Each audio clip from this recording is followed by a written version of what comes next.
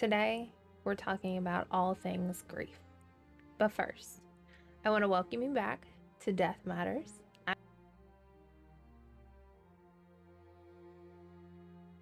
I'm Felicia, your host. And something that every one of us goes through, but hardly any of us talk about, is grief. And so from some people that have asked me to talk about it, to wanting to experience my grief journeys. I say journeys because I've had multiple losses, to just wanting to know how to cope with it. But first, I want to tell you that it's normal. Feeling the emotions of grief is normal. And that brings me to my first topic, I suppose, related to grief, and that is the different types of grief. So, as I mentioned, normal grief, while I feel all grieving is normal, it's a normal human experience, the different types of grief that I'm going to go over with you are considered something other than normal. So normal grief is that raw, immense mix of emotions that we feel right after the loss of something or someone. You may feel sad, you may feel angry, you may feel disappointed, you may feel shame, you may feel relief, right? The loss of something or someone may be relieving, especially if you've watched somebody suffer. It's normal and it's okay. And the first part to coping with grief is to feel those emotions, to acknowledge that your emotions are real and they're okay and they're normal. The next type of grief is complicated grief.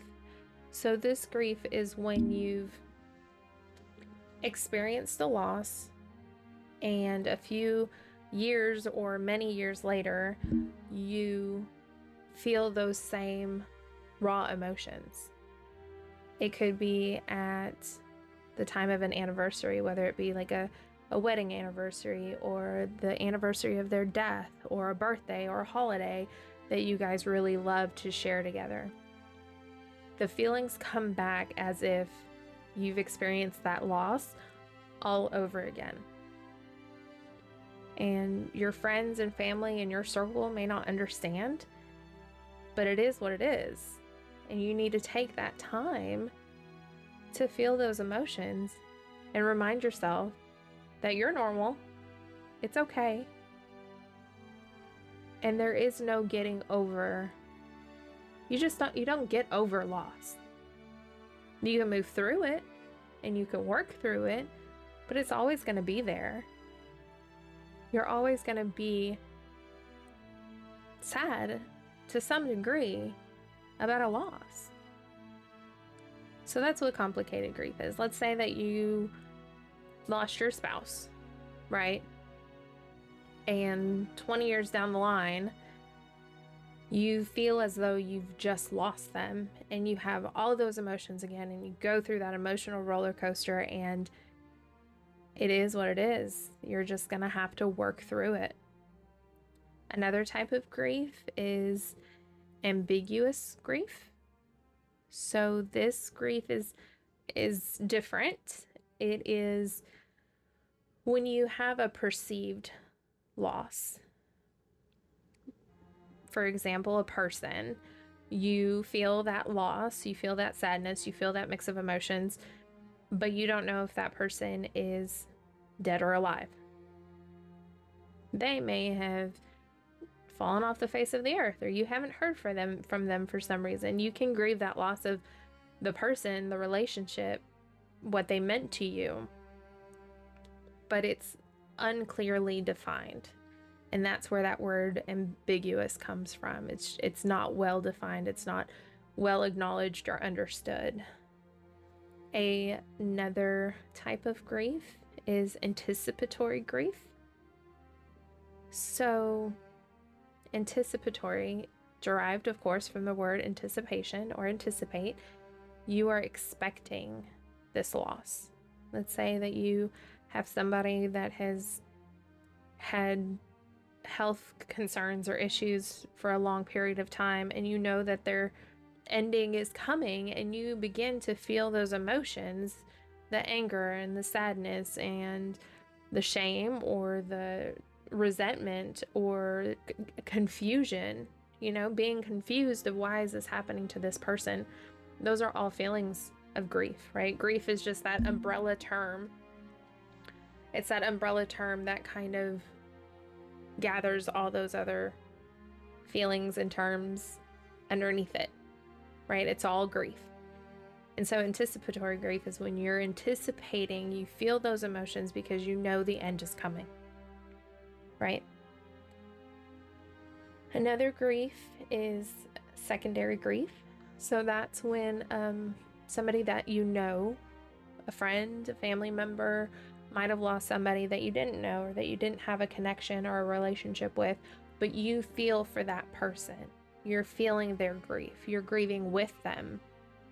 That's secondary or vicarious grief, it's also known. Feeling for your friend, feeling her feelings or his feelings, or understanding that feeling of loss can be very comforting to your friend or that person. So that's secondary loss. Disenfranchised grief is when we grieve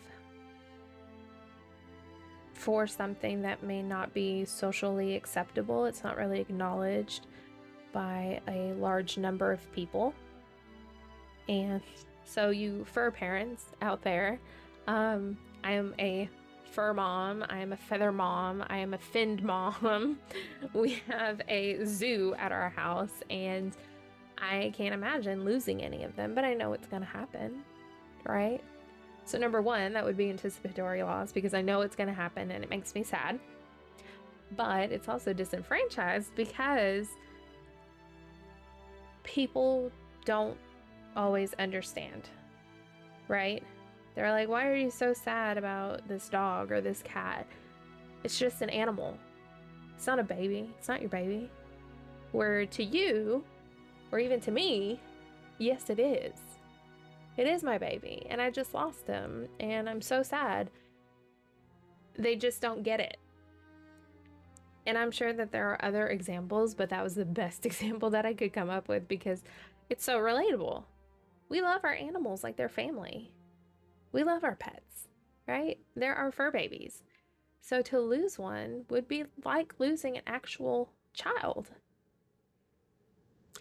The last type of grief that I'm going to talk about, and we've all experienced this even recently, I think, is communal grief.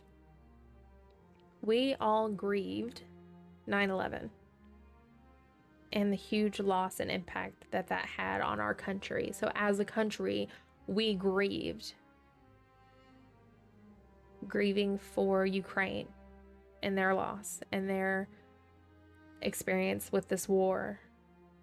Grief for the other major attacks that have happened. Grieving for Uvalde and the shooting and mass shootings at schools, right? We grieve as a community. And so that is communal grief. And I really wanted to take this time to educate you on the different types of grief, mainly because I know a lot of times when we're grieving, we may feel scared to talk about it. We may not understand it. We may not be okay with it. We may feel like we're grieving too much, or maybe we're not grieving enough, or maybe you haven't cried about this loss and you're thinking, what's wrong with me? Why am I not crying? It's okay. Everyone's grief journey is very personal. It's very individual. And please do not listen to anybody that may make you feel like you're not grieving correctly or you're not grieving enough. Try to quiet that voice in your head that's saying, you should be grieving more. Everybody grieves differently. And you're already upset, you're already in your emotions, and you're already feeling that pain. Don't let yourself or anyone else tell you you're doing it wrong. So how do we cope with grief? What are some ways to deal with that loss in a healthy way? Let me tell you about an earlier time of grieving for me. I had joined the boot camp. I had joined the Navy and was at boot camp. And halfway through, I broke my ankle and I was in convalescence. And this day, I was going to firefighting and marksmanship. So I was learning how to fight fires and I was learning to shoot a gun in boot camp, with the hopes of graduating, right? It was a long, long 6 months. And of course I grieved having to leave my division and having to go to someplace to heal, to hopefully continue my journey to the fleet. But this day, after going to these 2 events, I came back to our ship. It wasn't an actual ship, but that's what our areas were called. They were called ships. And one of the girls from my ship said, "Hey, the chaplain is calling you from the chapel. You need to go talk to him." And my first thought was, why? I haven't been to the chapel. I don't know the chaplain. The chaplain didn't know me from Adam, so why do I need to go talk to him? And so going back and forth with this person, I told her, "Look, I'm gonna go eat chow. I'm starving, and then I'll leave there and go straight to the chapel." Right? It wasn't a big deal to me. I wasn't in a hurry, to say the least. I was hungry, right? We don't want me hangry, okay? So I eat and I head to the chapel and I meet with the chaplain. And he calls my mom. And at this point now, I'm like, okay, what's going on? He calls my mom and she's bawling on the phone, bawling her eyes out. And of course I'm asking, what's wrong? What happened? And all she could say was my friend's name. And for the sake of his privacy and his family's privacy, I'm not gonna name names, but this friend of mine had committed suicide. And I remember going back to my ship and going through all the letters that he wrote me, trying to figure out why, or if there was any clues, or if there was any way that I could figure out if he was planning this, or if he at any point appeared suicidal, and I couldn't find anything. So I was angry at myself because I felt like I should have known this was coming, which now that I've coped with it, I know that that's not possible. I felt like there was something that I should have done to stop it. I felt like I was wrong for being so far away from my mom, who was experiencing this tragedy, not necessarily alone, but without her daughter. And this friend of mine was like a kid, like one of her own children. It was a very close family friend. And so to lose that and not have one of your biggest supporters, i.e. me, with her, it had to be even harder. So there was guilt in that, and I was angry. And I was angry at my friend for not saying anything or not talking to me, even via letter, even by mail, telling me what was going on. So to make matters worse, I had an RDC, recruit, what was it? RDC, recruit divisional commander, I believe. Anyway, he was one of our RDCs. He was a big guy at the ships, and for lack of a better word, he was an asshole. He came down through the middle of the ship, and there was a table kind of close to my bunks. And we all, each recruit had a job, and my job of sorts, one of them, I guess, was to gather any kind of clean laundry that was from recruits that had been separated and discharged.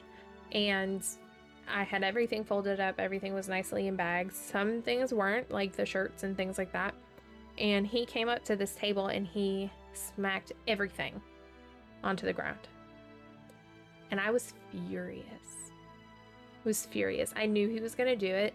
And as I watched him walk to this table, I just felt my blood boiling. Like, I knew it was going to happen, and I was just already enraged.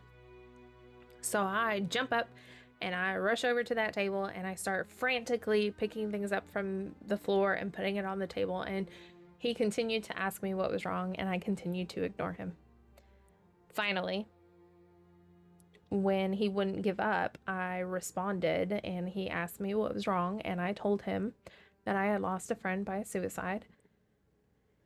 And he begins to tell me why he thinks that people that have committed suicide are weak, and that if they're going to do this, of course, that they don't deserve to live, and that I had one day to get over it.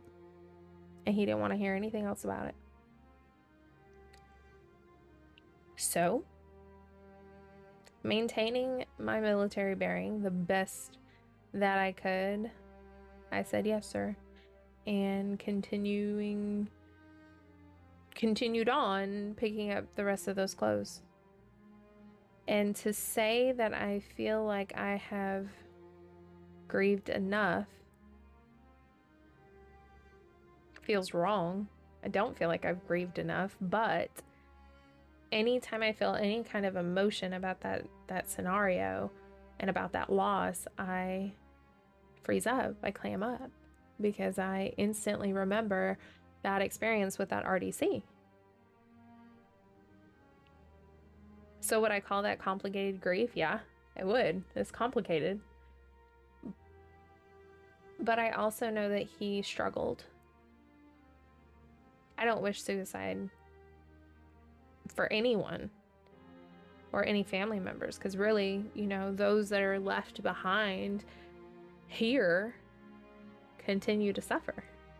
We continue to mourn that loss and the unanswered questions that come along with that. So it's a struggle. It can be a struggle. And then, of course, the other journey. I told you my mom's story and what I experienced with her, and I had experienced anticipatory grief because I knew with her having the substance abuse disorder and drinking that she would likely drink herself to death. So I grieved before the loss. I grieved my mom. I knew that I would lose her, but I also knew that she didn't want to be here anymore. I knew that. It was apparent. She had had suicidal attempts, and she, especially after the loss of her, she lost her mom, she lost her sister, and then she lost this friend, like nearly back to back. She did not want to be here anymore. And the way that she coped with her loss was drinking. And the way she coped with everything else was drinking. So, did I feel relief after she passed? Yes, I did. I felt relief after I lost my mom. Mainly because I knew she didn't want to be here. And part of me hopes that she is up there somewhere, with her mom and her sister and my friend, and they're happy, and that brings me comfort thinking that way. And that's okay. That is okay.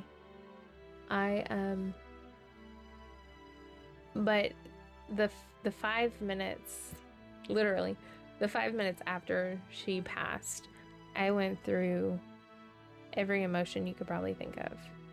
I was angry. I was devastated. Of course, sad. I was resentful. I then, of course, felt guilty, and I felt shame. And yeah, there was some relief. And then I sat back in my chair and I became very stoic and I quit crying almost instantly. I went from hysterics to nothing with a blank look on my face. And the words that came out of my mouth were, she didn't want to be here anymore. She didn't want to be here with me. Now I know, and I knew that that wasn't true. I knew that she loved her children. But I did know that she didn't want to be here. But it wasn't because of me. It wasn't because of my brother. It wasn't because of anything else. It was something that she was fighting with internally, and she didn't get help. So I think that's where the relief comes from. And now that I have experienced that grief and I have moved forward, because you don't get over anything. You don't get over it. You move through it. I'm okay now. And if anybody tells you that you need to get over it, or if you've lost a spouse and they're like, okay, it's time for you to find somebody else, you don't have to listen to them if you're not ready. There's no rush in anything. There's no rush in getting over. You don't get over loss. You just don't. You don't. And don't let yourself tell you that you're doing it wrong, or that you're not doing enough, or anything beating yourself up. Quit beating yourself up. It is normal to feel the feels, and it's part of your healing journey. So let's talk about coping with loss. How I coped with my losses was writing, exercising. Anytime it was my mom's birthday, I don't do it now, but anytime it was my mom's birthday or close to the day that she passed, I would light a candle. She loved candles, and it would just burn until I was ready to go to bed, and it made me think of her. So even if it's not any close to those big dates, anytime I light a candle, I still think of her. So do things. Something that'll help with the coping is to do things to memorialize them, pay tribute to them, thinking about them, maybe eating at their favorite restaurant or cooking their favorite meal. Kind of similar to my last episode when I talked about legacies. If you haven't heard it or watched it, you should definitely watch it next. Legacies are so important. And so one way to cope with grief is to do that, to experience that legacy that they might have left you, or something that reminds you of them. Another way to cope is to build a strong support system. People that you trust, people that you feel comfortable opening up with, people that may understand you or may have experienced other grief that you're experiencing or have experienced. Talking to a complete stranger. If you want support, sometimes it's easier to talk to somebody that doesn't know you, that may have experienced grief like this, that you can just kind of lay everything out and not be fearful of being judged. And I'm happy to offer those services to anybody that just needs somebody to talk to regarding a loss. I'm here for you. Therapy is another great avenue to cope with loss. While I'm not a therapist, I am a registered nurse, and none of this is medical or legal advice. I recommend talking to a therapist. I did it, and it has helped tremendously. I really appreciate my therapist and the time that we've spent together, and it has helped me move through this. Many different avenues of my life, other than grief even. You know, just anything and everything. The therapist has really helped. And then, lastly, find purpose. Find purpose with your grief. Find purpose with your loss, right? You guys listening and watching are my purpose. Because I experienced this loss, because my mom had these conversations with me, because I have this experience as a hospice nurse, I'm able to share my experiences and my knowledge with you and hopefully normalize death one conversation at a time. That's why that's my slogan, right? Normalizing death one conversation at a time. That's all it takes. So, I really hope that you have gained something from this episode. I hope you learned something. I hope you feel better. And always remember that grieving is normal, whether it's the loss of a loved one or a pet or a pen. Look, I've lost some favorite pens and I've been sad about it because I haven't been able to find them. You can grieve over a pen. You can grieve over a lost job. You can grieve of a friend that, or a coworker that has left. There are umpteen million things that we can grieve on or grieve about that we just have to work through and understand that feeling the feels is normal. And so is grief. So please feel free to share this with somebody that you feel would benefit. Like, subscribe, leave a comment, leave a review. If you're listening to this on a podcast platform and you're able to follow or you're able to leave a comment or a review or even a question, it would be so appreciated. Absolutely. Let's continue having this conversation. Let's keep talking about death. Let's keep talking about the feels. Let's keep talking about all of it. Okay? Until next time. Bye, guys.